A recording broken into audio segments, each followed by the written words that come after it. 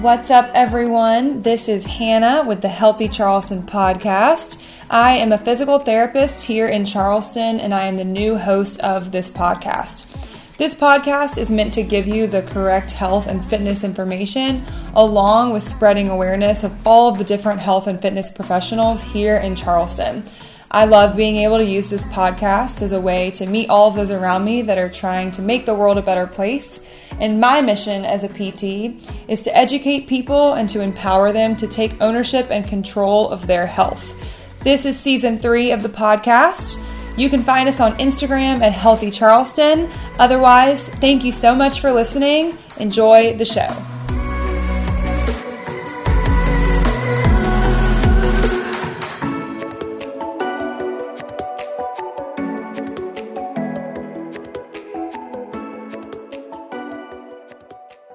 Welcome back to the Healthy Charleston podcast. On today's episode, we have Becky Wollenberg, co-owner of Snap Fitness. So what's funny is, most of my podcasts, especially with gym owners or personal trainers, I ask a lot of the same questions, right? Getting to know them, getting to know their gym, what makes them different, their goals, their staff, things like that. This one was kind of completely different. It's also pretty long, so hold on tight, because we got to talking about a lot of things that we're both pretty passionate about. Strength training in women, the whole fear of, I'm going to be bulky if I pick up a weight. A lot about social media and comparing ourselves to others. A lot about mindset, mental health, and just a lot of communication styles, the burden of having a people job, things like that. And so Becky, she's awesome. I'm so glad that I got to hang out with her and get to know her, because she's just awesome, a great human. And she's very organized, and so she came with a few pages of notes, because she knew that I was going to ask her kind of my typical questions. And then what was funny is that I asked her none of those.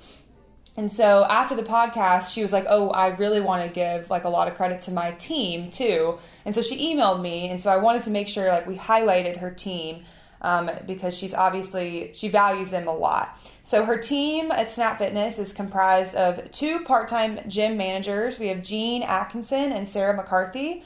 She has another full-time trainer since 2017, Nicole Prange, and then her head cycling instructor for their Elevate Cycling Studio is also Nicole. And then she has Cindy Teachman and Julia Hinek. I hope I'm pronouncing these right. I'm sorry if I'm not. So Cindy and Juliet coach cycling, and Juliet is also a part-time personal trainer in Snap. So we didn't get to cover all of those things. But yeah, I hope that you enjoy. It was an awesome episode. I think we could have talked forever. But anyways, thanks for listening. Welcome back, everyone, to the Healthy Charleston podcast. On today's podcast, we have Becky Wollenberg, badass woman and owner of Snap Fitness. So welcome, Becky. Thank you so much for having me. I feel excited to be here. I know. I'm super excited to get talking with you and get to know more about you.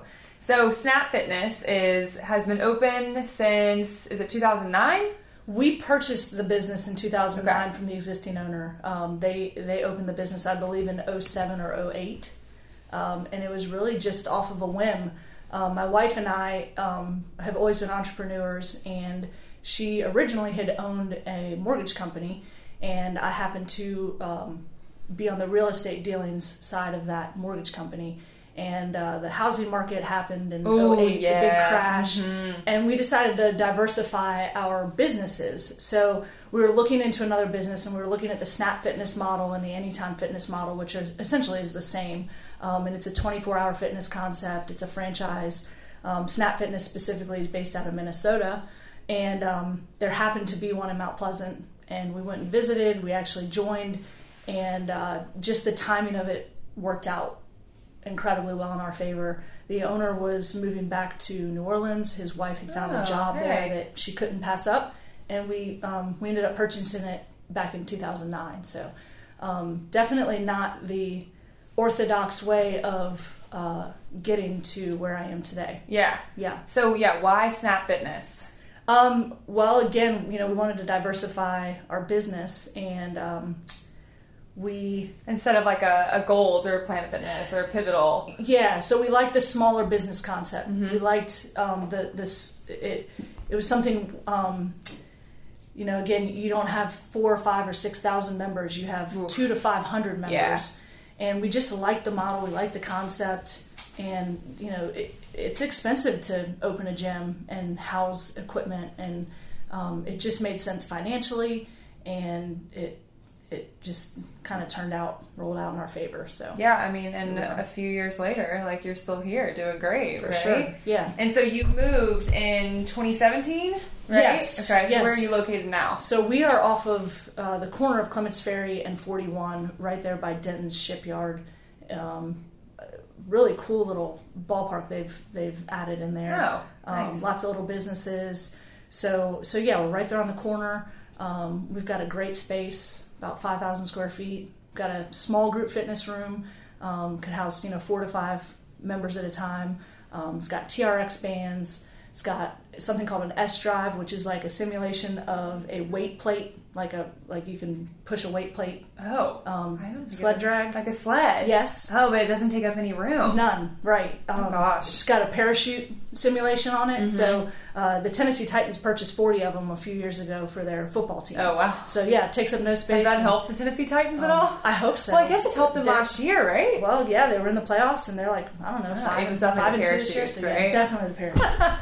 Got it. So yeah, it's got a nice little group fitness room, and then we actually opened a cycling studio about 6 months after we opened moved our gym. So in 2017, is that when you moved? So 2017 we moved in, and then 2018 we opened the cycling studio. Okay. And what a cool concept. My wife and I, who's also a business partner, and she's kind of the brains behind the operation. She's the entrepreneur of us, and she had come up with the idea that we should have at least a like-minded business in this separate space we had. It's about 1,500 square feet. So we looked at like maybe talking to a yoga instructor or a cycling instructor that wanted to open their own business. And then we decided, well, why wouldn't we just open one ourselves? And I had been into triathlon, so I'd been into cycling, and we'd taken a few classes, and she loved the idea. So we opened a studio, and we put in a special bike called it's got an FTP meter on it, so it measures your functional threshold power. So I like to say that it really keeps you in check. So instead of you having to work off of a rate of perceived exertion, so my 3 out of 10 might be different than your 3 out of 10, just like my 8 out of 10 might be different than your 8 out of 10. So they really they give like you an objective measure. Yes, exactly. What is it based off of? It's functional. So functional threshold power. Okay. So essentially, in theory, what you could hold as far as power goes in watts for a 45 to 60 minute period. Ooh. So we actually can give you a 5-minute test to kind of give you a spit out a number. So it'll tell me what I should be doing, and then I'll feel bad when I actually don't want to do it. Pretty much. Like, at least with RPE, I'm like, I can be like, oh, this is an 8 out of 10, and so that's it for me. It keeps you honest. It makes you push your... Well, it's also kind of cool to see what you're capable of. Absolutely. Too. That's not subjective. Yeah, so can you sustain that power output during the duration of a class? So, and it also has the watt rate meter on the bike, and it's really accurate. And it also, it has a coach by color concept. So the coach by color should usually match up essentially with your heart rate. So, when you're like in zone 1, right, you're in your zone 1 in your FTP, and it goes from white to blue to green to yellow to red. So in theory, again, you shouldn't be able to hold red for more than 30 seconds to a minute. So it just gives the coach or the teacher of the class like the ability to really branch out and utilize the bikes and the technology. Yeah, and it's something that we don't have here in Charleston. It's a unique component to because we have a ton of gyms in Charleston, right? Right, lots of cycling studios. Yeah, it's blown up. Sure. So how long have you lived in Charleston? I've lived here for 20 plus years. Okay. So you've seen the whole kind of process of like how things have changed within like all the we had all the gyms, right? Like the Globo gyms, and now we have all the CrossFit gyms, and then we have the boutique personal training studios. Like, how have you kind of like adapted your place to fit the trends? Good question. So, ironically, I didn't start off when I got here. Basketball is what brought me here, college basketball. And I transferred from James Madison in Virginia, which is where I grew up and I'm from. And I moved down here in the summer of '99 to finish my college basketball career, graduated in '02. And I really didn't get back into fitness. You know, fitness has always been a part of my life. But I didn't get back into fitness until we purchased the gym. Oh, wow. So you took some time off. So in between that time, I was in real estate, and it just didn't really move me. But I never had a clear path or direction to where I never thought that I would be where I am today and be so passionate about what I do now. But yeah, back in '09 when we purchased the gym, and I really had the mindset of like gym owner. Maybe I'll get into fitness and personal training at some point. But honestly, there was a level of fear there because I didn't really have experience in the field, and the thought of we learn quickly when we learn from others, but we learn deeply when we learn from experience. And so I've really learned through my own experience and, making a ton of mistakes up front. Right? Seeing what works, putting yourself out there. Yeah. So in answer to your question, the fitness industry changes, I'd say every 2 to 3 years. There's something new, some craze on the market.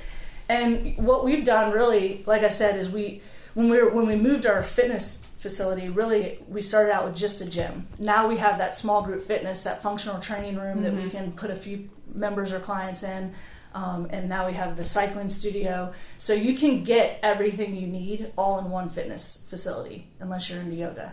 But you can't be good at everything. Exactly. Yeah, you can't spread yourself too thin and try to provide everything. That's where I see actually businesses and gyms going wrong, especially if they're limited in their space. Trying to have 200 plus members, but also only offer group classes, and then also have, it's like you got to do well what you can do well, instead of trying to have the whole city of Charleston in your gym. Like, that's just not how it works. Yeah. And so your addition of like the cycling studio, and then you have like your group fitness thing now too, definitely helps you be able to, like, you can provide everything. But not to 2,000 people, because that's just just not fathomable. And that's the concept behind Snap. And what we appreciate about our gym is, it's a big enough gym that you can get a great workout in. We've got all the different, circuit equipment you could want. We've got free weights, dumbbells, barbells, Smith machine, assisted pull-up and dip machine, bench press, all that, everything a big box gym is going to have, just on a smaller scale, less members. We can provide a better quality service and more, one-on-one personal attention to people. So, for instance, we offer a free equipment orientation to any new member. We don't want them to come in the gym and feel completely overwhelmed and confused. And what do I do first? Should I do cardio first? Should I do strength training first? So we try to provide them some value there and just a direction that they can take to start their fitness journey. Or we might have someone coming off the street that was a college athlete and they just want to come in and be able to work out and be in a low-key, quiet facility where they can get a do a workout in and not be talking to 3 or 4 neighbors. Fans. Yeah, exactly. So you do a lot of personal training as well, right? And so members of your gym, they can either like kind of do their own thing. That's why like the 24-hour access is there. And then also you have a big section that does personal training. Correct. And then you also have the group fitness. Yes. So we haven't been doing group fitness because of COVID. Yeah. And again, our group fitness area is a little bit smaller than we maybe would have wanted it to be. But we were talking before we started recording, and I was just talking about our cycling studio and pulling out a few bikes, adding in, a rack of up to 50-pound dumbbells so we can do some quality strength training. Actual strength training. Yes, plus doing a cycling class. So you might come in, do 30 minutes on a bike, and then with an instructor, and it's only 8 to 12 people instead of 30 people in a class, so you get a little bit more attention. Yeah, like individualized. Right? Individualized attention. And then you can do 15 to 30 minutes of strength training, again, with an instructor. So we're moving into that realm.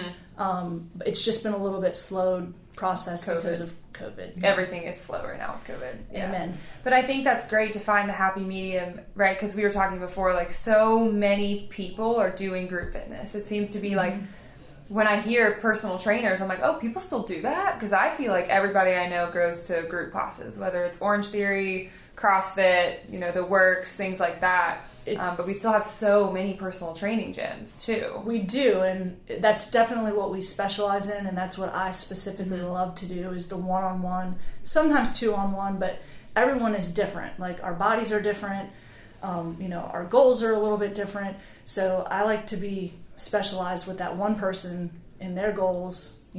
Every client is different, every programming piece is different, component is different. Love the personal training. You like the personal training better. Yeah. I love the relationship with each person. It's all important to me. Yeah, and like the group fitness, you maybe get a few touch points. Yeah, so and there's nothing wrong with group fitness. It's just it's kind of geared towards what we all want in our life right now, which is we're too busy. We only have 35 minutes. We've got to get to that gym, do our 35-minute workout.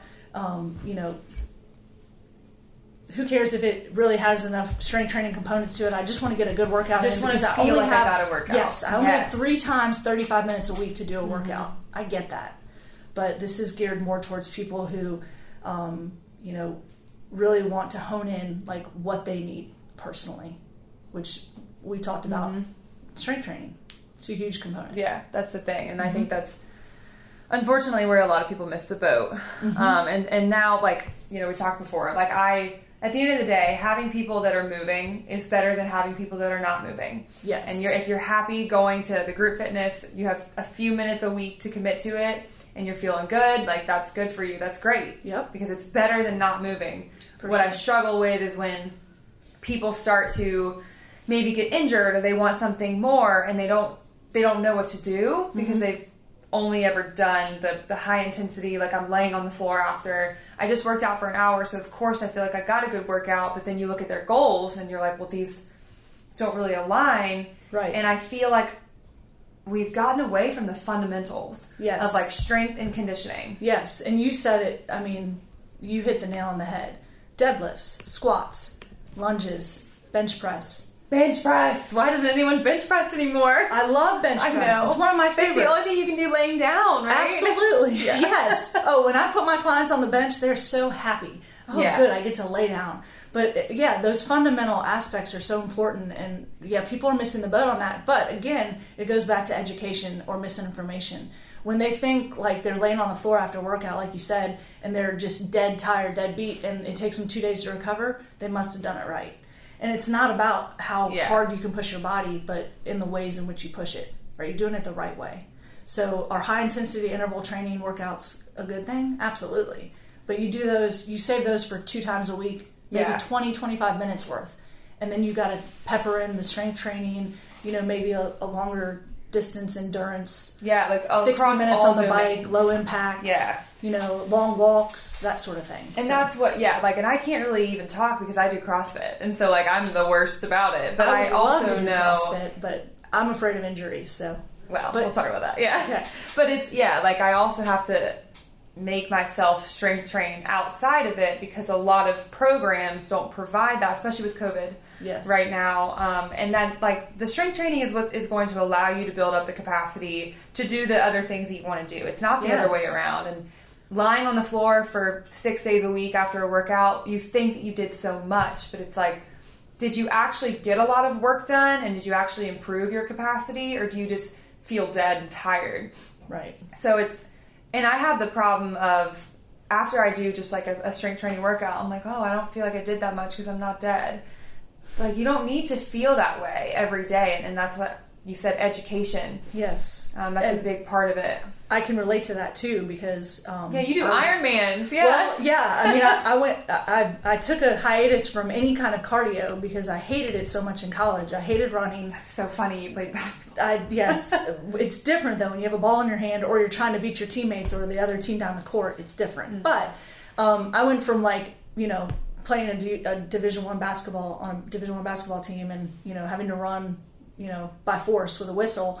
To not running at all and only doing strength training. So I wasn't pushing myself physically the way I was in college. And 4 or 5 years ago, I got talked into doing a half marathon. Who talked you into this? A friend of mine that played college basketball also, and she was joking with me. I'd never run a 5K before, and she was joking with me after a softball game one night that we played on a team together. You could totally do a half marathon. You just would need to train for it. So the nerd in me went and Googled, and I think I pulled like a Hal Hingden, half marathon training plan. And I printed it out. Couch to 5K. Yes. And I printed it out and I was like, all right, I'm going to sign up for the Charleston half marathon.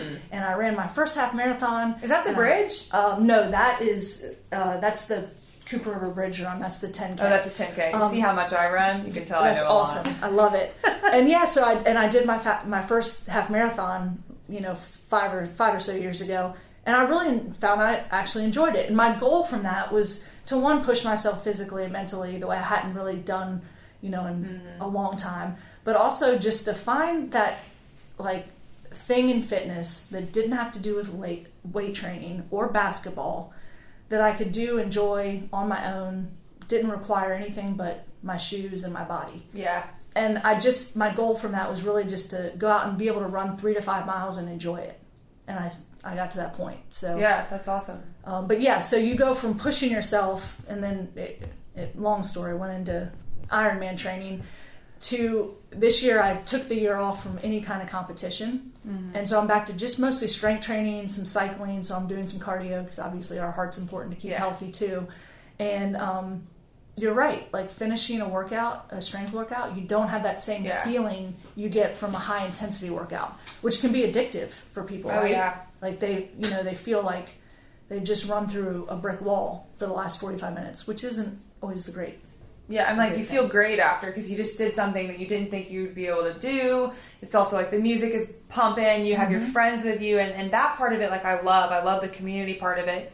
But I think that we also have the obligation to educate our clients and our patients and our friends that that's not it. We have this huge spectrum of fitness, and there's all of these little things. It's kind of like religion. It's we have so many different denominations. Yes. But at the end of the day, fitness encompasses strength training and aerobic capacity and across a ton of different domains.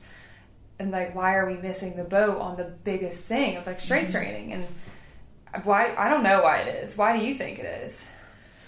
Well, I think it goes back to misinformation and people's time restraints, and people prioritizing I need to get in something. Yeah. So I probably should get in cardio. Yeah. So I'm going to go to a class that has lots of cardio. And honestly, if I had a choice, I would tell someone, hey, why don't you focus on your nutrition? Yes. What you're putting in your body and your strength training. And then when you can throw in some cardio, we'll find time to put that in there. But that's just not people's priority, and I think they get a misconception. I also think, we had discussed, before we started, was women specifically are afraid of getting bulky, and the amount of calories you have to eat and the protein, it's a full-time and the job. Strength training is massively difficult. So there's a lot. So there's a lot there. So on the note of, I could talk about this stuff all day. Let's start with what you said first. So someone who thinks they just need to do cardio. It's I don't know if it's been advertised of you need to lose weight, and it's all these sweaty people on treadmills. So that part of it I think plays a big role. People think that that's what you need to do, cardio. If you want to lose weight, cardio. If you want to be healthy, cardio. Well, I don't have time, so I'm just going to do cardio. What do you not have time for? Your health, your life? Yeah. Because this is a life thing. That's the thing, is people think my fitness is just a hobby. Oh, well, you like to work out. I don't. Like, well, that's too bad. Like, do you like to breathe? Do you like to eat vegetables? Like, do you like to sleep? It's a part. It should be I could not part of agree your with day. you more. And I talk about that. That's one of the first things I discuss with a new client. Is I say, do you get up and go to work every day because you've got to put food on your table for your family and provide for your family? Or do you have to get up and homeschool your kids because of COVID? Or, like run your household? Whatever it is that you do, your day-to-day life, you have to get up and do it. Why would you think fitness and being healthy is any different? I mean, we're not getting any younger. The one thing we can't beat in this world is time. Mm-hmm. So as we age, like, it's so important to include these aspects in our lifestyle. You're right. It's such a cliche. It's a lifestyle, but it is truly. Yeah. You find something every day to keep you active, to keep you moving, and we can go into nutrition, but that's a huge component. But it's like, and even as you age, it's going to get harder to start a new habit. Sure. It's like brushing your teeth. Like, this is a non-negotiable, and that's what I want to like start. I guess like messaging more, like helping, fixing that, because it's a non-negotiable. Like, it's part of being healthy is some sort of like health and fitness, some sort of physical activity. But the nutrition thing. So a lot of, I would say 90% of the people that I have that come in here, when I meet everybody, I ask sleep, stress, nutrition.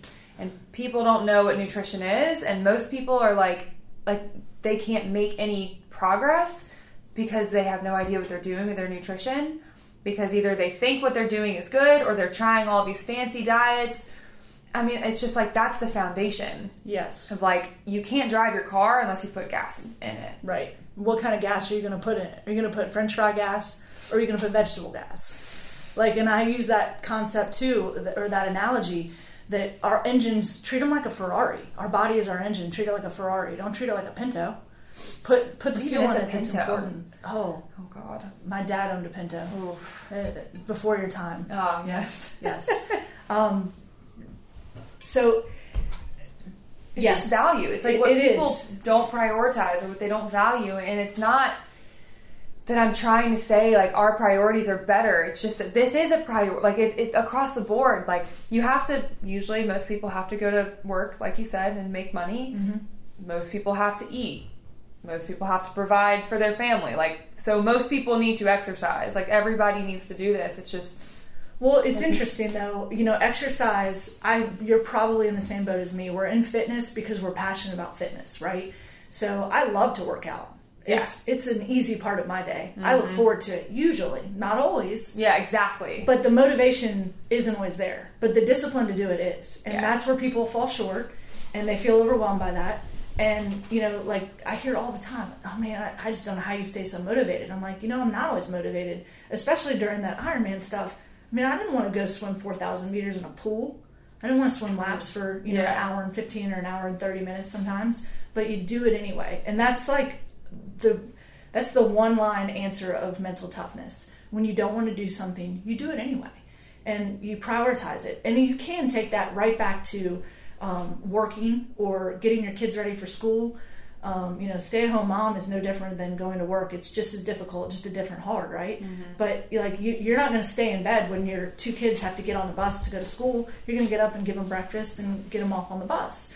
I think the other thing is that people are typically, they want to please others first, right? They want to put everyone else in their life first and not prioritize their own well-being, health, fitness, and mental health. Mm-hmm. So, that's a good excuse, and it's an easy excuse, and it's an easy way out. I don't have times of taking care of other people. Well, the best way to take care of other people is to take care of yourself. Amen. You're 1,000% right. Put your mask on first. And also, be the role model and start these habits in your kids, too, and just, like, the people watching you.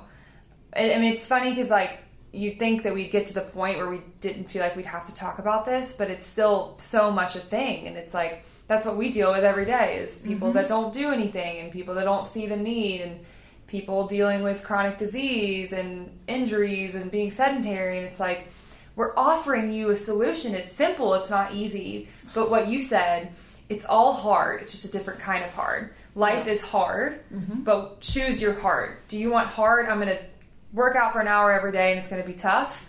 But then when I'm 60 and 70 and 80, I'm going to be hiking and playing with my grandkids, my dogs or whatever. That's an incredible point you just made too.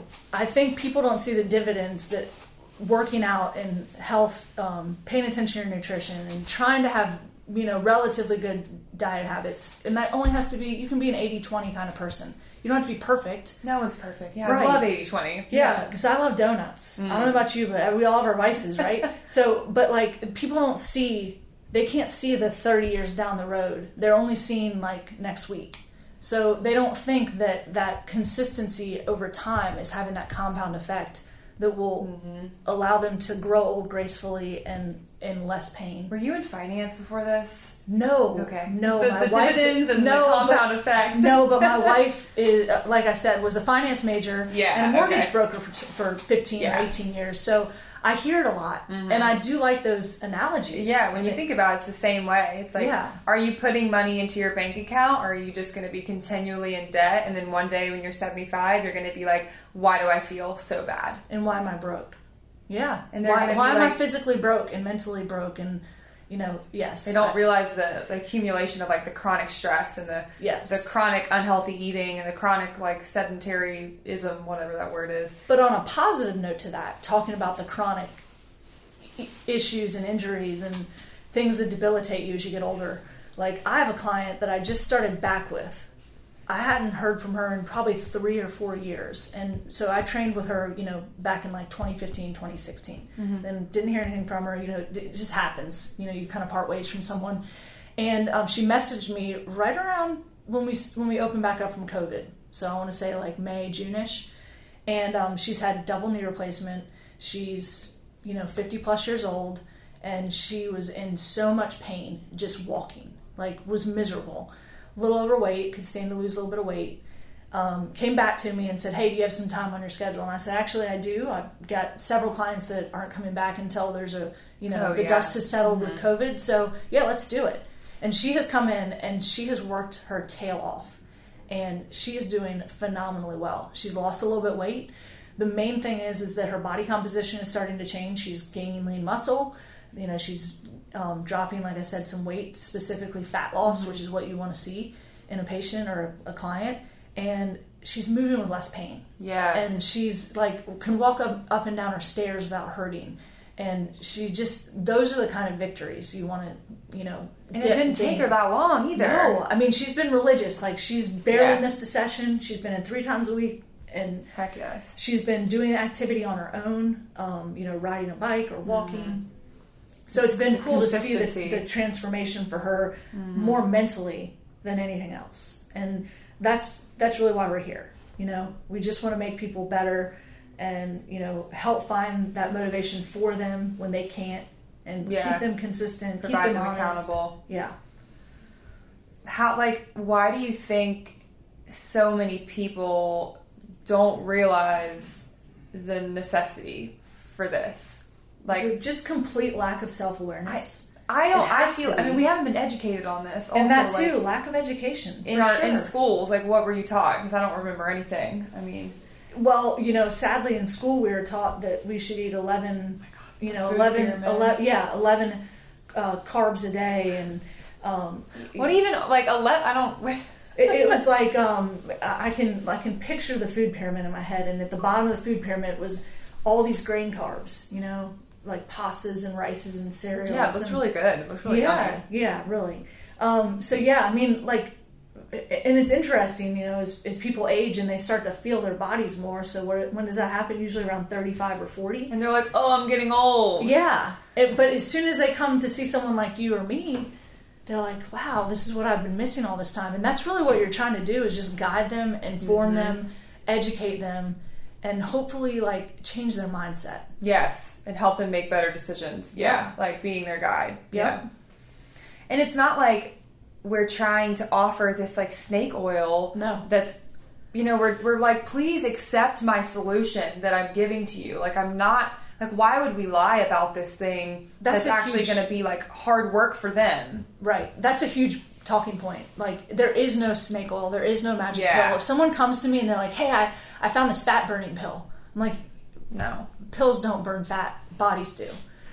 and they just like they don't see that. So it's like that's when you have to, like talk to them as a whole person and figure out what is it about your life that you're only willing to commit to taking a pill every night, and instead of working out for 30 minutes to an hour every day. Like what is going on that you're prioritizing more? Right. And then you start to really find out things. I mean, you find out like their stress and their family lives and their jobs and maybe their like foundational beliefs and what they think they need to be doing. And and it's like there's a lot to unpack. There's a psychology that goes with it that I talked briefly in the beginning about learning from experience and deeply learning. And that was one of the things early on in my career as a personal trainer was I wanted to hit everyone with the same 2x4 and be like, this is the only way you can do it, and you have to be this way, and this is it. But there's an ebb and flow to fitness and their journey, and every human is different. Everyone's needs are different to an extent. We all need strength training, right? But it went back to I thought everyone wanted to be as fit as me, and every workout needed to be in pain, and nothing else mattered. I didn't want to listen. But then I went through some own personal self-reflection in my life and some self-development awareness that made me realize that that's something that was lacking in other people. And so they not only didn't have the education to understand what they needed, but they also just weren't aware of what they needed. So it was an interesting, learning experience for me in the last 10 years. I mean, I completely agree. Like it's harder to listen. It's harder to adjust communication style. Like it's harder to have the give and take. I can sit here and it would be really easy for me to be like, Becky, you're doing everything wrong. I need you to do these things. If you don't do them, sorry. Yep. But that's not helping you. Mm-mm. It is a give and take. Like it's a relationship between the client and the trainer, or the patient and the therapist. And it would be really easy to just be like hard-headed about it. But behavior change is not going to come from someone just being like, well, you need to do these things. I actually wrote something down that I wanted to touch on, and it's like telling someone who is 50 pounds overweight that they need to move more and eat less. It's kind of like telling an alcoholic they need to just drink less, or someone who's depressed, oh, you just need to lighten up and you should be more positive. Yeah, be more positive.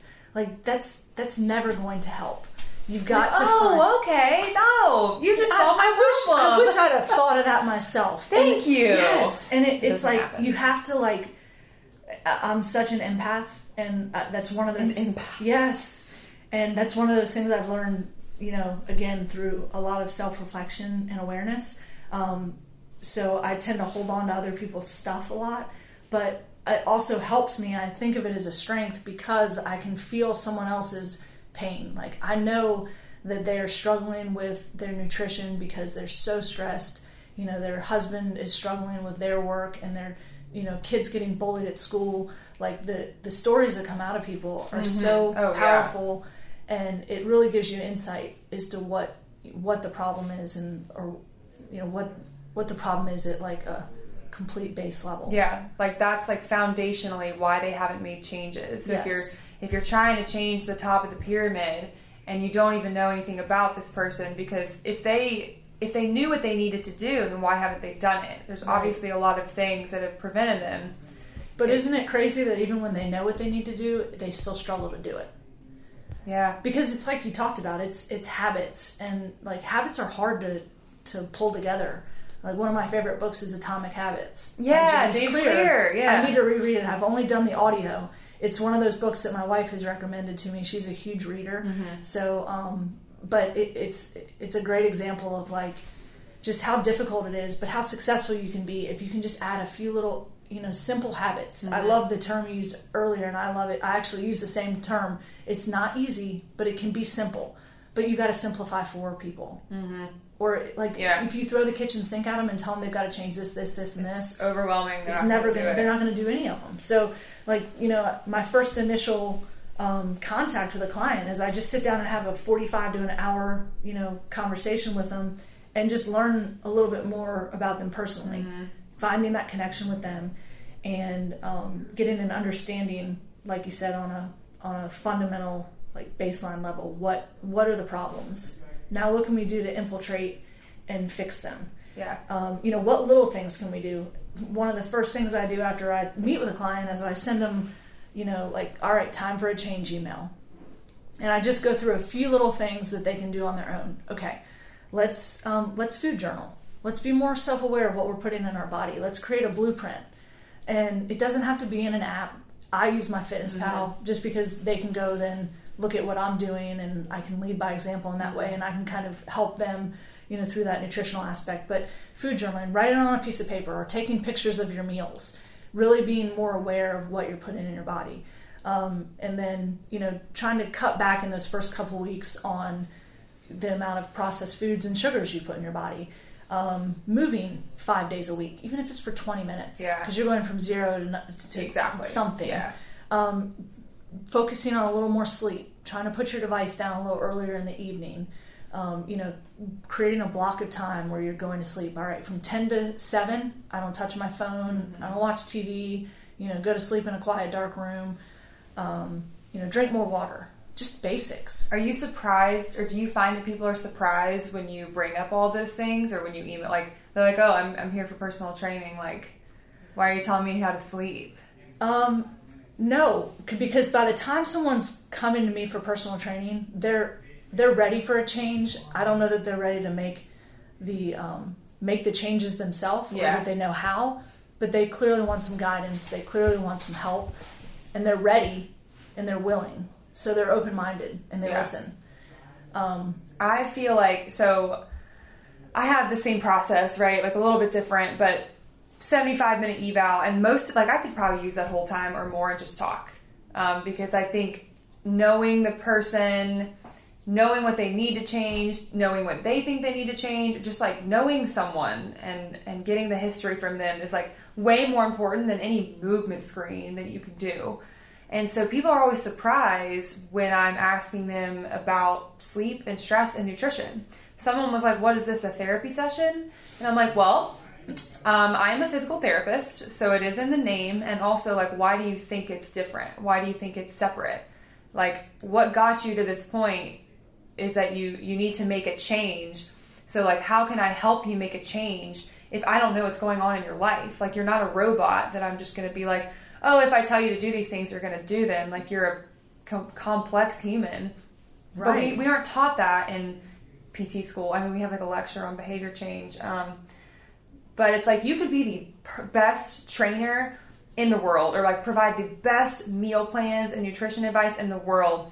But if you can't communicate it with someone, or if you don't know how to get someone to make a change, it doesn't matter. Like, you can't utilize it. No. And that's something that I used to struggle with, is I would take it all personally, that if they weren't making these changes that I was trying to implement and help them with, it's that your fault. It was something that I was doing wrong. And sometimes that's just not the case. Usually it's not the case. But yes, how do you engage someone and get them to the point that they know these changes need to be made, and creating that change? It's a very slippery slope. It's hard. It is hard. I mean, it's like a dance. It is. And it doesn't happen overnight either. And again, it ebb and flows. I mean, there are times, goals change and evolve over time for people. So, we try to implement a couple short-term goals that they create. So it's in their mind. And I say, okay, write them down. Write them down with a pen and paper, and put them in your visor of your car. Put them on the mirror in your bathroom. Put them on the refrigerator, wherever you're going to see it the most. Put it on the back of your phone. So now they've created some habit changes that they're willing to try and work towards and stick to for 6 to 8 weeks. Because in 6 to 8 weeks, we're going to reevaluate anyway and see where you're at. And like in 6 to 8 weeks, you could have had a parent die, or your kid could have had a major accident that they're dealing with. So like, life gets in the way, and it's always going to get in the way. But you have to be able to evolve and change and adapt around and adapt to that COVID, too. Right? Yeah, absolutely. Yeah.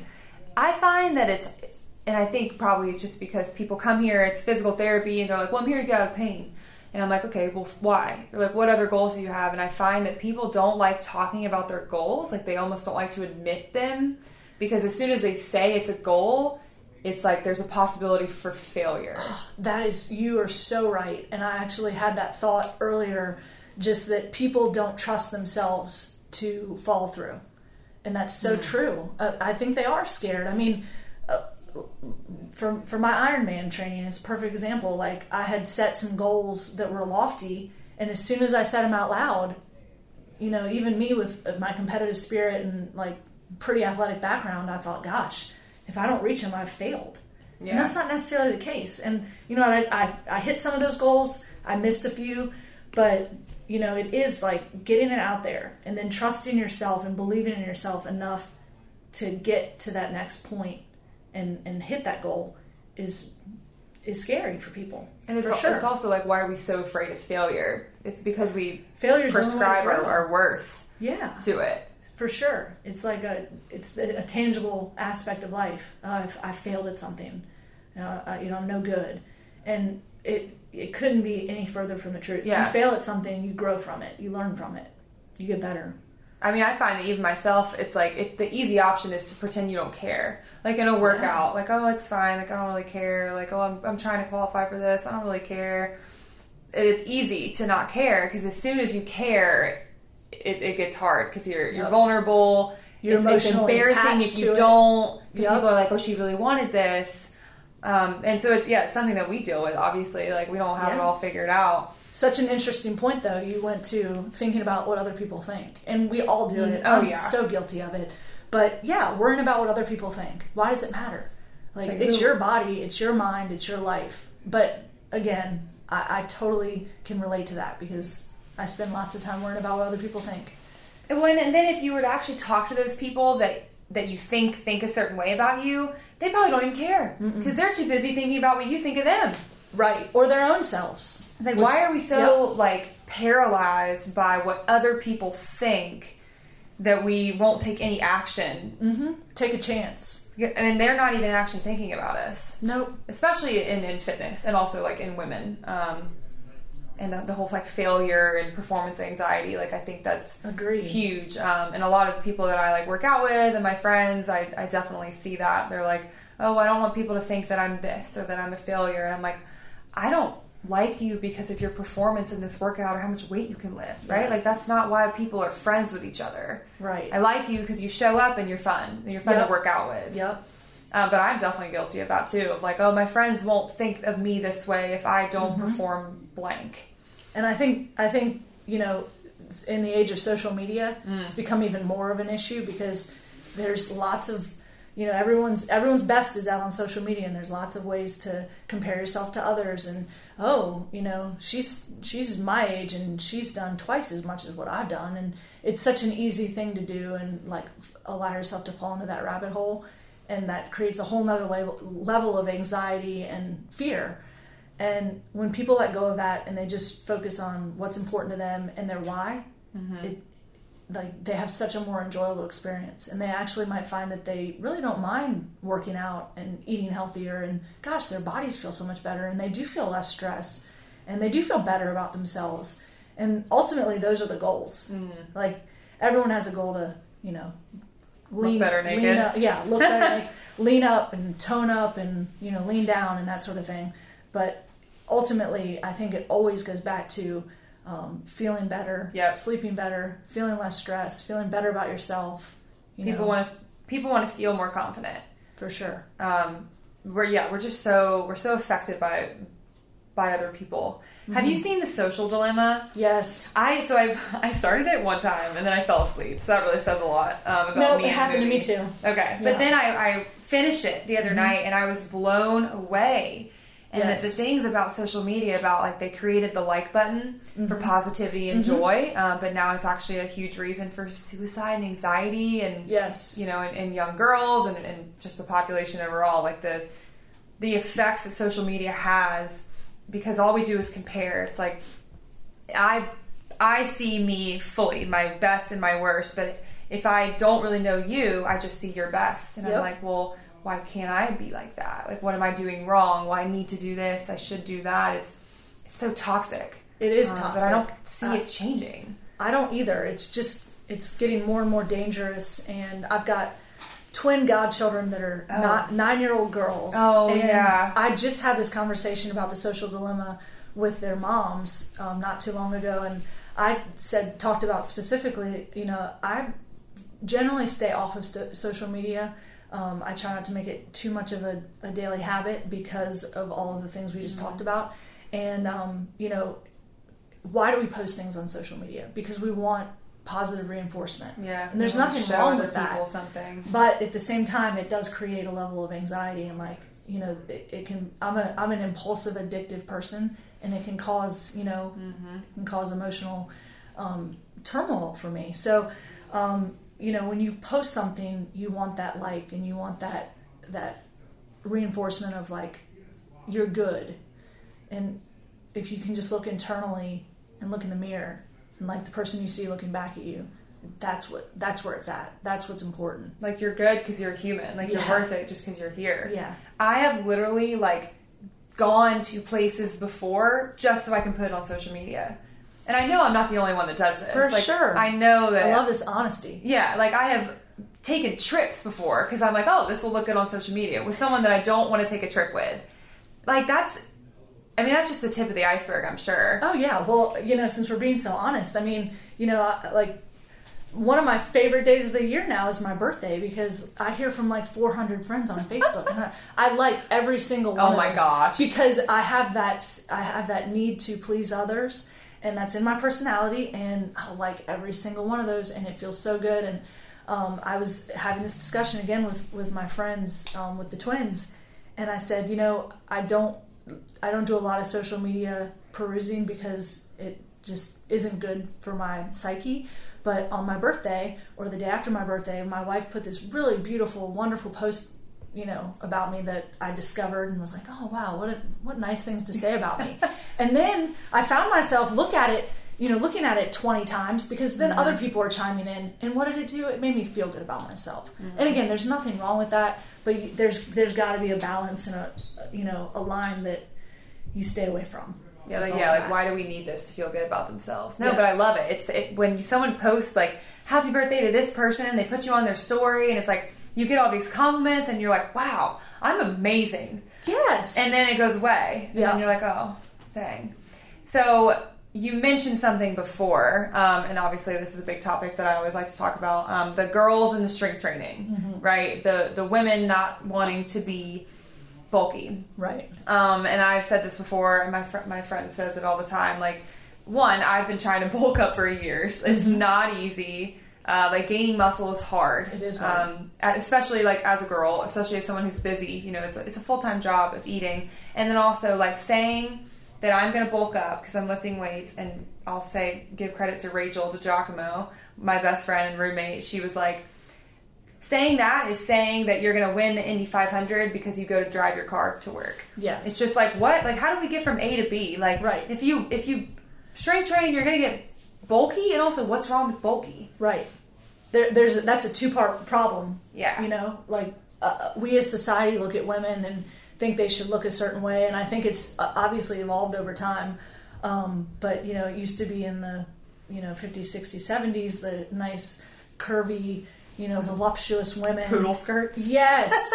And now, we look at, the magazines and the models, and they're all tall and thin and 5'11" and weigh 105 pounds. And, heaven forbid we have a ripped bicep or, quad muscle. And I think, women are afraid of that. Again, it goes right back to being afraid of what other people think of you. And there's nothing wrong with being muscular. And I actually think we're turning a corner with that. I feel like we are too.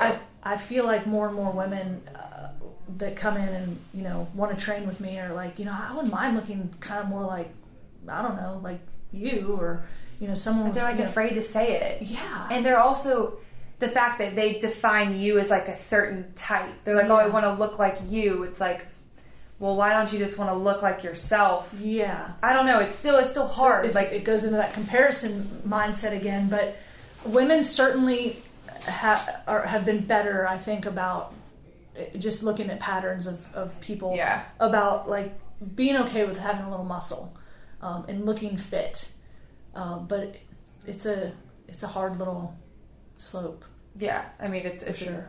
It's a ton of stuff, and it's like, why do you want to look fit also? But like, no one, like, we want to look fit, right? Like, I want to look fit. I want to be fit. Sometimes I feel like I actually look fit, but I'm not fit at all. So it's all just aesthetics. But it's like, why do we still want to look a certain way? Yeah. Well, I think when the light bulb goes off in someone's mind about what fitness really entails, looking fit isn't important. It isn't their end game anymore. It's just a byproduct of their work. They're like, okay, awesome. I do look good. I look better. My stomach's flatter. My legs look more muscular. My shoulders look more rounded. I look better, but gosh, I didn't even notice that I just feel better. And I feel better about myself internally. And that, again, it always goes back to that. But I truly think that light bulb has to go off first. And that thought process of like, fitness is a lifestyle. It's never gonna, like, you're never gonna not do it. I mean, it's a habit that you have to create. It's a discipline that you have to be willing to go after. Not every day, but you said it. I mean, some days you don't want to do anything. Some days I don't want to do anything. Like, the life stresses are enough. I don't need any more stress. And we're not saying that every single day we go and run a marathon. Like, we're saying that we're humans that keep trying. Like, we just keep trying to make better decisions. And that's what we want all of our patients and clients to do, is make better decisions. And so it's like, how can we help them? So when you said, I don't know, I just thought of this. Like, what if looking fit is the new trend?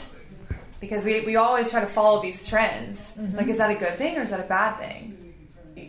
Gosh, that's a great question, and I think it can be a double-edged sword for sure. I think we've with everything that's happened in the last several years with women and them coming to the forefront and kind of getting a seat at the table with men. I think more women can now look at other women and respect them and cheer for them instead of wanting to tear them down. So I feel like women are, looking at each other saying, "You girl, do what you do what you want to do." And the girl power thing, I love girl power. Yeah, I think it's really so empowering. It's more. I've always been a cheerleader of other people. Like, I always want my friends or my colleagues or my peers to succeed, and I think that definitely came from playing sports and playing on team sports. It was specifically. Ingrained in you. It was always something that you always cheer for your teammates. It's a team effort, always. So, like, I've always looked at, like, women and humanity as a whole. Like, it's a team effort. Why would you break someone down? I mean, does it really make you feel better? Of course it doesn't. Like, the better that they get, the better that we all just rise up together. Yeah. What I also do find is that when people are focused, they focus their fitness because of the way they want to look. They're like, okay, well, I want to get toned, or I want to get a six-pack. I find that they're not successful, but when they are like, okay, I just want to be really strong, or I just want to hit this performance goal, that's when they actually start, like, making the body changes, and they're like, oh, like, look at me, like, I look awesome, and it's not like I didn't even try.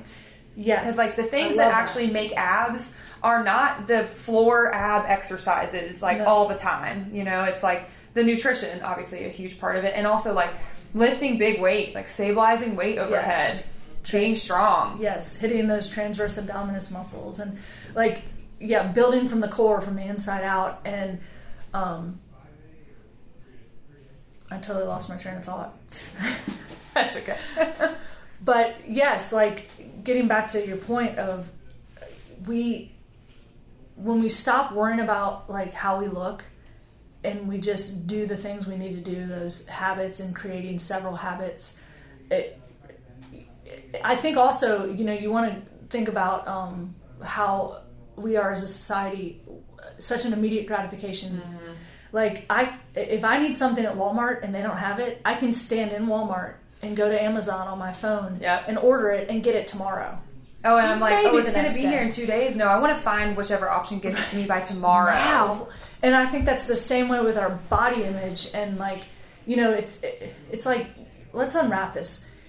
You spent 30 years of your life, so you've never been active, and you're 30 years old, or say even 40 years old. You spent your whole life being sedentary and eating like crap. and drinking too much alcohol. Do you really think that you're going to make all these changes, and even if you're perfect, that in 6 months you're going to look the way you really want to?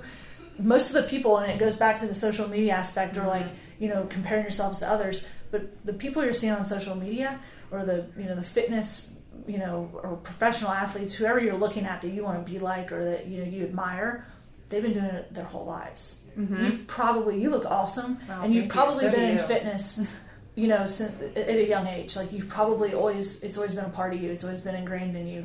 So, someone walks in your office and they have an acute injury and they haven't been strength training and they don't know the first thing about nutrition, and they want to look like, throw an athlete in there that looks incredible, Abby Wambach, whoever you want it to be, right? It doesn't happen overnight. No. It's not even a 6-month process or a 1-year process. It does turn into a lifetime, change, and it takes time. It's like it took you 30 years to get to this point. You're not going to undo it in 30 days. No, and I struggle when I have more of like the weight loss focused clients, and they're like, well, I want to lose 50 pounds in 3 or 6 months, and I'm like, I struggle between being the cheerleader and the like, you can do anything if you set your mind to it, and then the realistic person of like, well, that may not be healthy or realistic for you. Right. You don't want to be a pessimist and say, well, I don't know. You can't do that. Like, you want to embrace their goals and be all in with them, but at the same time, you want to educate them, like, hey, look, maybe like half a pound to 1 pound of fat loss a week is healthy. And it's going to depend on their lifestyle too. If someone's willing to really work their butts off and, get out there and lift weights 3 times a week and, do some sort of cardio training or, calorie burn or neat, park at the end of the parking lot and walk into the grocery store. If they're willing to do all those little things and work on their nutrition, they might see a 2-pound weight loss a week, and depending on how much weight they have to lose. But, when they're coming into you and they have this unrealistic mindset of like, I'm going to lose 50 pounds. And again, you can go right back to, they've probably watched The Biggest Loser on TV and decided like, oh, I can do that. Well, they're working out for 6 hours a day. Oh, that sounds miserable also. And restricting their calories to 1,200 or 900 calories a day. I bet they feel awful. Awful. Burnout too. Like, are they going to sustain those habits? Never. And why really? do 90% of those people gain all that weight back? Oh my God. I mean, it's something astronomical. I don't know don't quote me on that number, but it's an astronomical number that gain all that weight back because they can't sustain those habits. So it's that happy balance of helping someone achieve the goals, but finding a realistic avenue to get them there. Yeah, and that's it. That's what we're all trying to figure out how to do. I wrote down a few things that you can probably relate to, but like my obligation as a coach is being the best teacher that you can be for them, the best cheerleader you can be for them, the best motivator, a support system, a confidant, but also a critical coach, and a critical friend. Like, you got to be a lot of things to this person. Yeah. To really like help them the best way you can. And you said before, it takes a toll, right? Like, especially when you kind of take the emotional burden home with you, and and you're like, you're thinking about it all the time. Well, they said this. How can I help them with this? Like, how do you deal with that? It's difficult, and I struggle with it. It's one of my things I struggle probably most with. And actually, I can't think of the name of the writer, but there's a book that I want to start reading. A friend of mine gave to me that I actually gave my wife to read first, and it's called Burnout. And it's specifically geared more towards women, but how to deal with burnout. And I think that's a really interesting component to personal trainers. I don't know if you deal with it with physical therapy, but yes, like, it's constantly on your mind. Like, how can I make this person better? Like, man, I've been doing this with their programming and their body hasn't really been responding that well to it.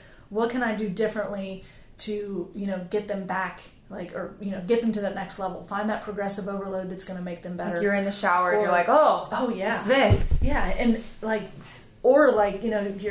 have 3 or 4 clients going through some really heavy, dark stuff, and you take that home with you, and you don't want them to be going through that. And how can you be the most positive influence you can over them as much as you can? And it's a pressure cooker. And I think I go through some definite ups and downs with that. definitely on an upswing right now. That's I've been dealing with a lot of personal stuff lately that has put a lot of my clients' stuff, the things they go through, in perspective for me. But how do you deal with it? It's hard. You just you try to stay educated. You try to stay balanced. Keep consistency for them in their life.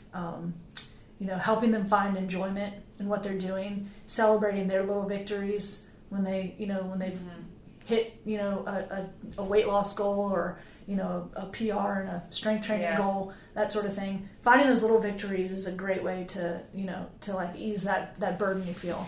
But it's a good burden, but it's still, it can be a lot. It is a burden. Yeah. And it's like, when we call ourselves guides, like, that's what it is. Like, we're walking on this journey with them, and if they fall, like, we fall, and then we feel like it's our fault. I mean, it's kind of like a kid and a parent, right? Absolutely. That's a great comparison. I've never thought of it that way, but yes. Like, you don't want your children to fail, but they have to get better to succeed. Yeah, and you also don't want to just give them everything that they want, because you know better, like, you know what they need. And so, with, like, fitness and physical therapy, it's always a balance of, like, giving them enough of what they need or what they think that they need, but also educating them on what they actually need. It's like, if someone comes in here and they're like, oh, I just think having 30 minutes of ultrasound is going to help me, like, it is my obligation to educate you on, like, why that's not successful. Right. But it's also like, well, I want you to be happy. Like, no, like, we're their doctors, their guides, their teachers. Like, we're their parents in a sense of, like, nope, this is what's going to be good for you. I love that. That's a great comparison. And you're trying to give them the knowledge, the guidance, and the tools that they need to succeed. And you only get 30 minutes, oh my God, a week with them, or three 30-minute sessions a week to give them all that they need. And then you just expect that the other, however many hours in a week that they're not with you, that they're going to do all the right things, and they're just because they met you. Yeah. You're like, here's all the things I have to give to you, and they're like, okay, why is this important? Yes, yeah. So it's a lot. Working with people, I mean, that's people. I was like, so I just graduated in May. Like, I've been a PT for 6 months, almost 6 months. Yeah, weird, right? Are you loving it though? I mean, I love it. It's just, it's so much harder in different ways than I thought it would be. Like, if you have your clinical skills down and, like, all of that, it's the hardest thing is the communication and the people skills. And, like, I thought that I was an extrovert. Don't really think I am anymore. Because you're also, like, a different person for that person in front of you. Like, I'm Hannah, but I'm like 7 different Hannahs a day. Yep. And it's like adjusting your communication style. Like, okay, this person I need to be more stern with. Like, this person I need to be a little bit, like, easier on. And finding that for each person, it is. And then you get home and you're like, I just heard about 7 other people's lives and all of the things that they're going through. How can I help them? And it's like midnight and I'm awake and I'm like, oh my God. You'll ease that burden will ease over time, but there's certainly I'm glad that I'm not the only one that feels that way. But you are right. Like, I too learned that I'm not an extrovert.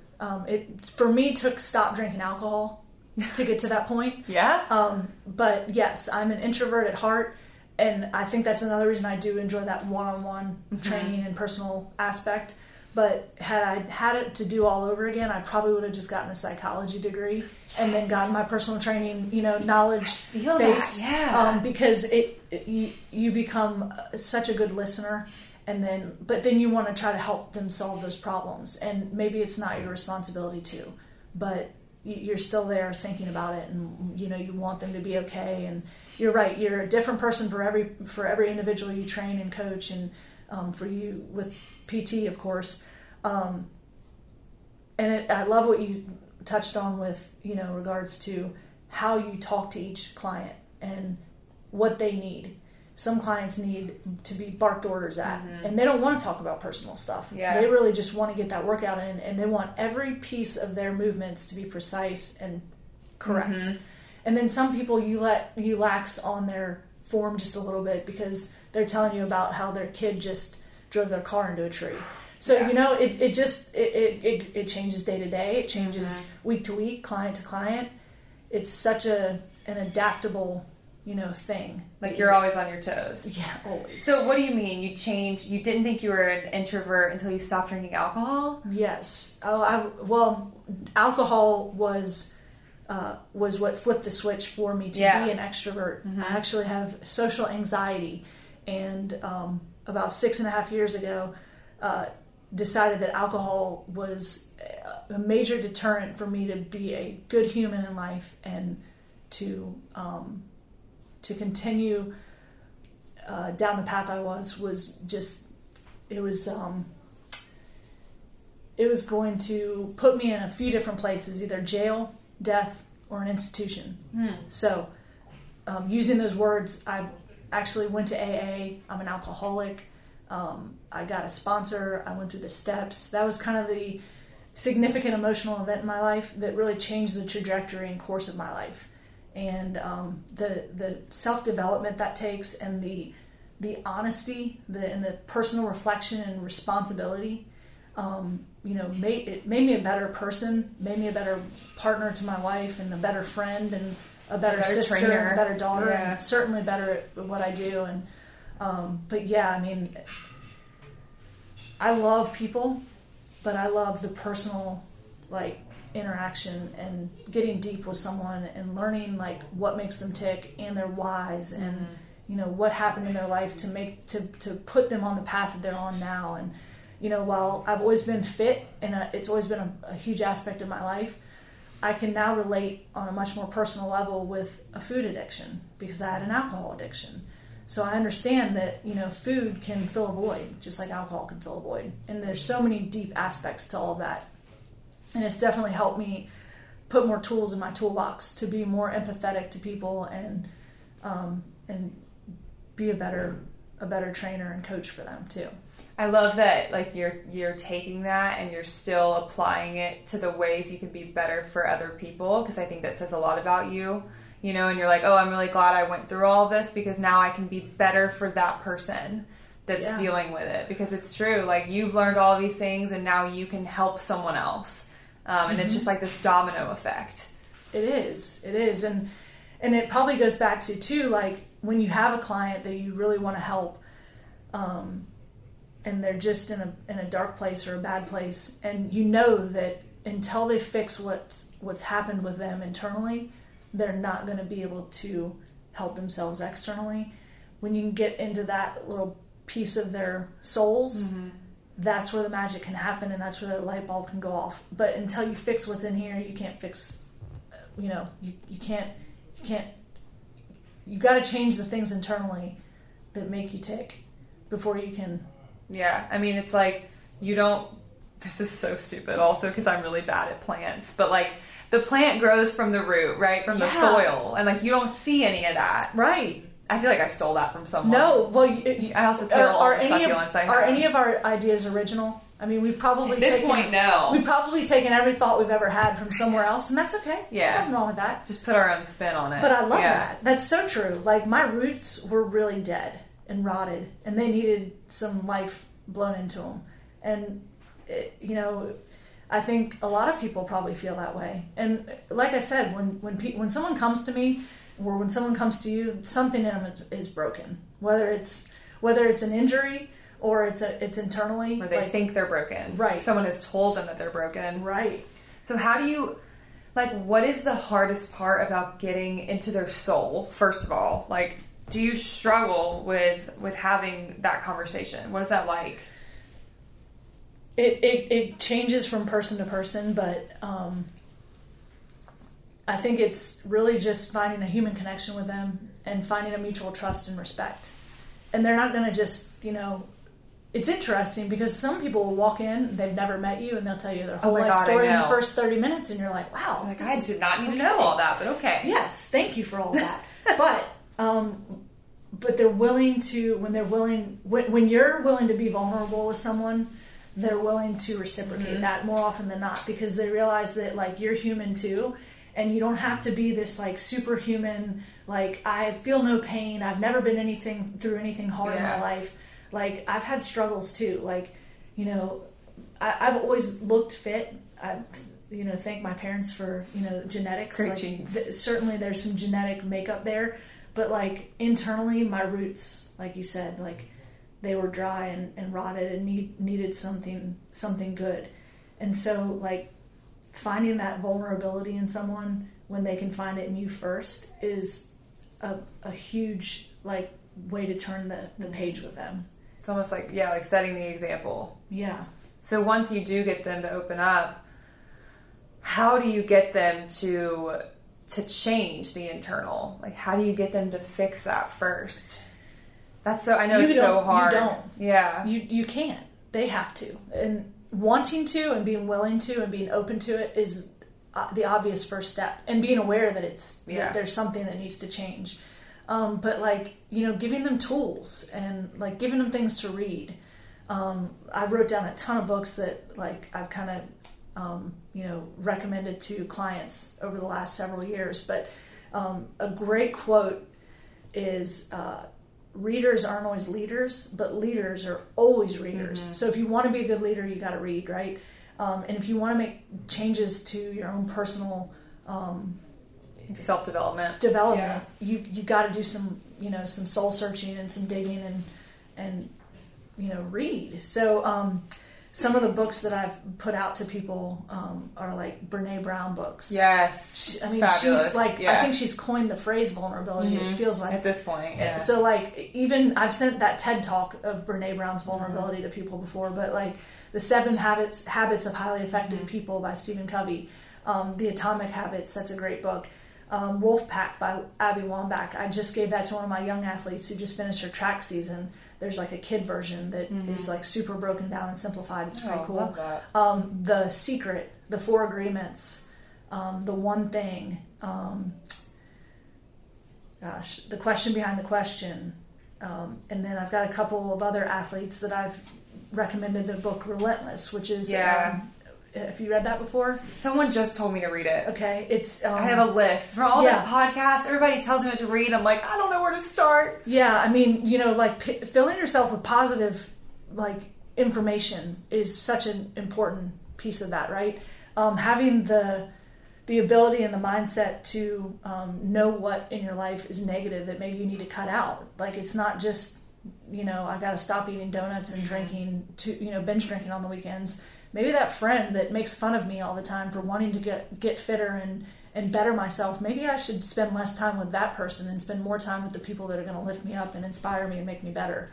So, there's no like black and white answer as to how you get into someone, and there's no wrong and right in how you open that person up. It is a lot of soul searching, and like a lot of people would hear that and they'd be like, oh, whatever. But like, awareness is not enough. But like that's where you have to start of like being aware of it. And also I think that's why talking about it is like so helpful because one, I get to hear myself say it, I get to admit it to you, and then you get to kind of like put all the pieces together and repeat it back to me and be like, this is what you just told me. Active listening. Yep. Yeah. It's a huge tool.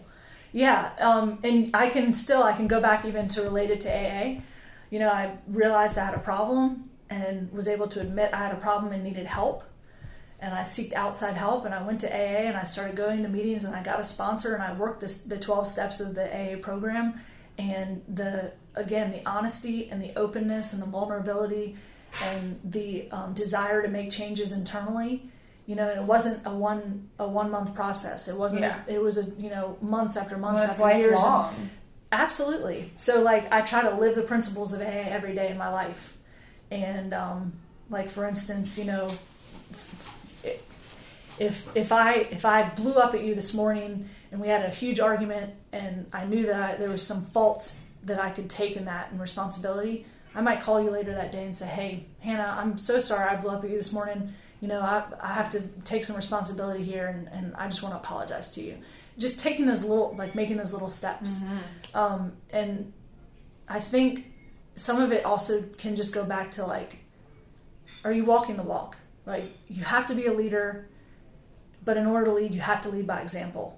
And that's probably a piece of my puzzle that I was missing for the first several years that I was doing personal training with clients. Not only was I trying to hit them with a 2x4 and tell them this is the only way it can be, but I also wasn't really walking the walk. I wasn't being authentic. And that's a huge part of it. When you think about, you're probably have the same thought process, but like when someone comes in to see you, like you might be the only positive piece of their day or of their week. And so you want to be on for them, and you want to be as positive and you want to give that person everything that you have. Absolutely. So, that's the important part of it. Just being consistent, being a good balance for them, being there for them. And that might look different every week. Well, and it's like, so when I went to PT, right, if I'm a patient, I see one PT, maybe once a week, maybe less often than that. Mm-hmm. As a PT, I see 6 or 7 patients a day. But to that person, like, I am still that one PT. So to me, I'm like, at the end of the day, I'm like, oh, wow, it's flown by. Like, I've seen so many people. But, like, the impact that I've had in just an hour. Yes. Because that's the one PT interaction that patient had. Like, when I went to PT, I was like, oh, my God, this is amazing. I have one person who's all on me for an hour. And I didn't even think about all the other things I had going on. Yeah. I think, and you said it a lot before, especially with the Brene Brown thing, like, I think vulnerability is probably the best place to start. And also, it's, like, so powerful. Like, to sit here, like, I literally just met you, and the things that we've talked about are things that, like, I haven't told. I mean, now they're on the podcast. You know what I mean? Like, if we all just sit down and, like, be open and honest with other people, it's just so powerful. And it really is. And it feels good, and you're like, well, shoot. Like, we're all just people. We're all just humans, and, like, the real you is going to come out eventually. Yes. And people are going to love you for it, and people are going to hate you for it, and it doesn't have anything to do with you. It doesn't. And I think, piggybacking off of that point is like, we all get labeled as certain things. Like, I've been labeled a lesbian. I've been labeled an alcoholic. I've been labeled an athlete. But, like, when we sit down together, you're probably none of those 3 things. Well, you are definitely an athlete, but maybe you're not a lesbian, and maybe you're not an alcoholic, but we have so much more in common than we even realized. You might be a Democrat and I might be a Republican, but at the end of the day, we probably want mostly the same things, which is just like peace, serenity. Exactly. For, things to be good in people's lives. Like, I want good for you just the same as you want good for me. But people aren't willing to sit down and have those conversations. And no, especially if there's labels that they're close to. Sure. Yeah. Like, if you were a lesbian and I was like, well, I don't meet with lesbians. Like, right. What? Yeah. Then I would have never gotten to know you. Or if you were a Republican and I was a Democrat, I'm like, why are we labeling this and limiting ourselves when we all want the same things? I mean, I'm sure there's a group of people in the world that actually don't want good for the world. Whatever. Sure. But for the majority of people that we interact with every day, like, we all want the world to be a better place. We're all just trying to do it in the way that we think is best. Yep. Because of X, Y, Z. Yep. And so, like, getting rid of the labels and just looking at the person in front of you is like another person on this earth that has things to share. Mm-hmm. It's just powerful. It's just I don't think people really slow down and, like, think about it. That we're all here to help each other, right? Like, otherwise, why would we all be here? Why would we all have different talents and strengths? Yep. I think, human connection. We all just want human connection. Exactly. And the ability to relate to others and understand what they're going through. And I was just talking about this with a friend the other day. We went on a bike ride together, and we were talking about, we all just want to be understood, we all want to be heard, and we all want to be appreciated.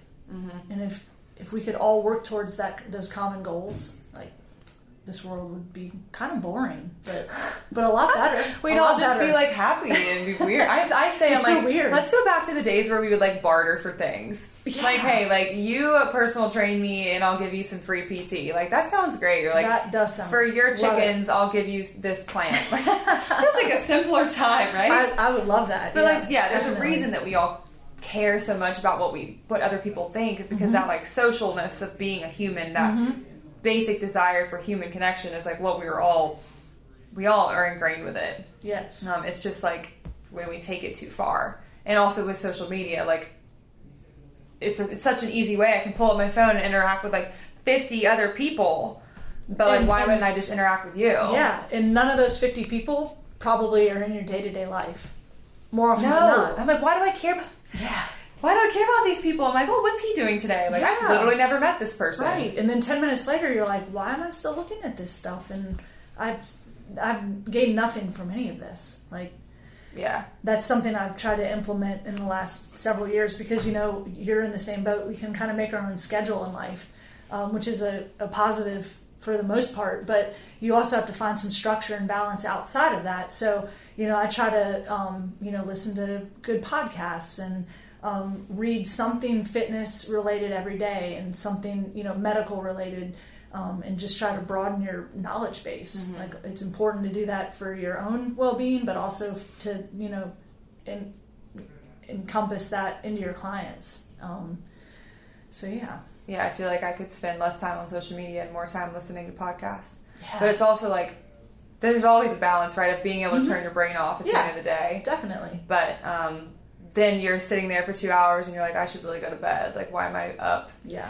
You know Steffi Cohen, the like power lifter. She lives in Miami, like the badass woman. Yeah. Yes, I've heard her name before. I guess I probably got in bed at like 9 last night, and at 10 I'm like still scrolling through Steffi Cohen's Instagram. She has all these like educational videos, and I was like, at least I spent social media like learning from this person. That's actually an interesting point. I follow a lot of people on Instagram that I find helpful in like knowledge and information. Yeah. So that's not always a bad thing. Exactly. I mean, and the beauty of Instagram is you can follow people that you have common interests with and only friends. So yeah, I follow like a lot of like doctors and fitness professionals that I find helpful information. Yeah. And like, you know, our industry is, you know, the base and fundamental knowledge is pretty constant, but there's things that evolve and change over time that like there's you always want to new stay ways current to do on. something. Right, Yeah. right. So that's a great point. Like, gosh, this person can't do this kind of lunge, but what if they could do this kind of lunge and it doesn't hurt their knees or, you know, their hips or whatever. So like having those like points of information and contact isn't a bad thing. And that's what like there's good in social media of like that tool, and there's bad. Like anything, it's neither good or bad. It's just like how you use it. But like being in a business, I'm sure you like Instagram, social media is huge now with digital marketing, and it's probably one of the things I'm worst at. Yeah, because again, like I try to live an authentic, organic life, and I know that social media is not those things. Yeah. So I do have a separate. We have a Snap Fitness, you know, Instagram, and which I'm terrible about. Honestly, like it's literally one of my weaknesses. And we of course have Facebook too. But I try to like provide knowledge to our members, and you know, talk about, you know, like simplifying fitness, and like here's some great fat loss tips. Like, you know, prioritize protein, try to get in a ton of veggies, drink plenty of water, get lots of sleep. You know, just simplifying and providing, you know, knowledge and information to people who are looking in the wrong places for it and thinking that, you know, the fad diet or, you know, the fad workout class is going to be the key to their success, when it's really just hard work. There is no magic pill, there is no magic formula, there's no easy way out, and there's no shortcut to hard work and consistency and discipline. So yeah, consistency. Like, I don't care what you do, but if you do it every day, I promise you'll see a change. Like, I promise it'll make a difference. Absolutely. This has been awesome, because I feel like a lot of my like podcasts are typically more like interviews, you know, like what do you do, why do you do it, blah blah blah, and those are great. But I really like that we were able to like get really deep with it and talk about a lot of things that like obviously we are both passionate about. Definitely. So this has been great. So where can our followers find you? Obviously on your very busy Instagram. So Instagram not as active, which, you know, maybe this is a good kick in my pants that I can get better about it. But snapfitness_Mount Pleasant. We have a Facebook page that we're a little more active on, and it's if you search Snap Fitness Charleston, South Carolina, we're on that as well. And we're doing we created a private Facebook group just for the last couple months of the year, where we're doing like some Facebook Live videos, so people can do some at-home workouts. See, you're on social media. You're doing great. Yeah, I've been force fed into it, but there are definitely positive aspects to it. So, but we're offering nutrition tips and like different recipe ideas, and like, hey, here's a look-see into my fridge or my pantry, and here are some of the staples that I always have on hand, to cook meals and prep and that sort of thing. So look us up there. Always shoot me a private message. I used to feel more burdened by people reaching out to me and asking questions, and now I feel like it's like my public duty and service and obligation and like my honor to help people gain knowledge and get educated on aspects of fitness and wealth and health, well-being, and I don't know, it's so important for me to help others at this point that anytime someone reaches out, I try to get right on it and give them as much knowledge and information as I can and whatever they've asked me about. So yeah, definitely reach out. Love it. Yeah. All right, everyone. Becky Wollenberg, thanks for listening. Thanks for having me.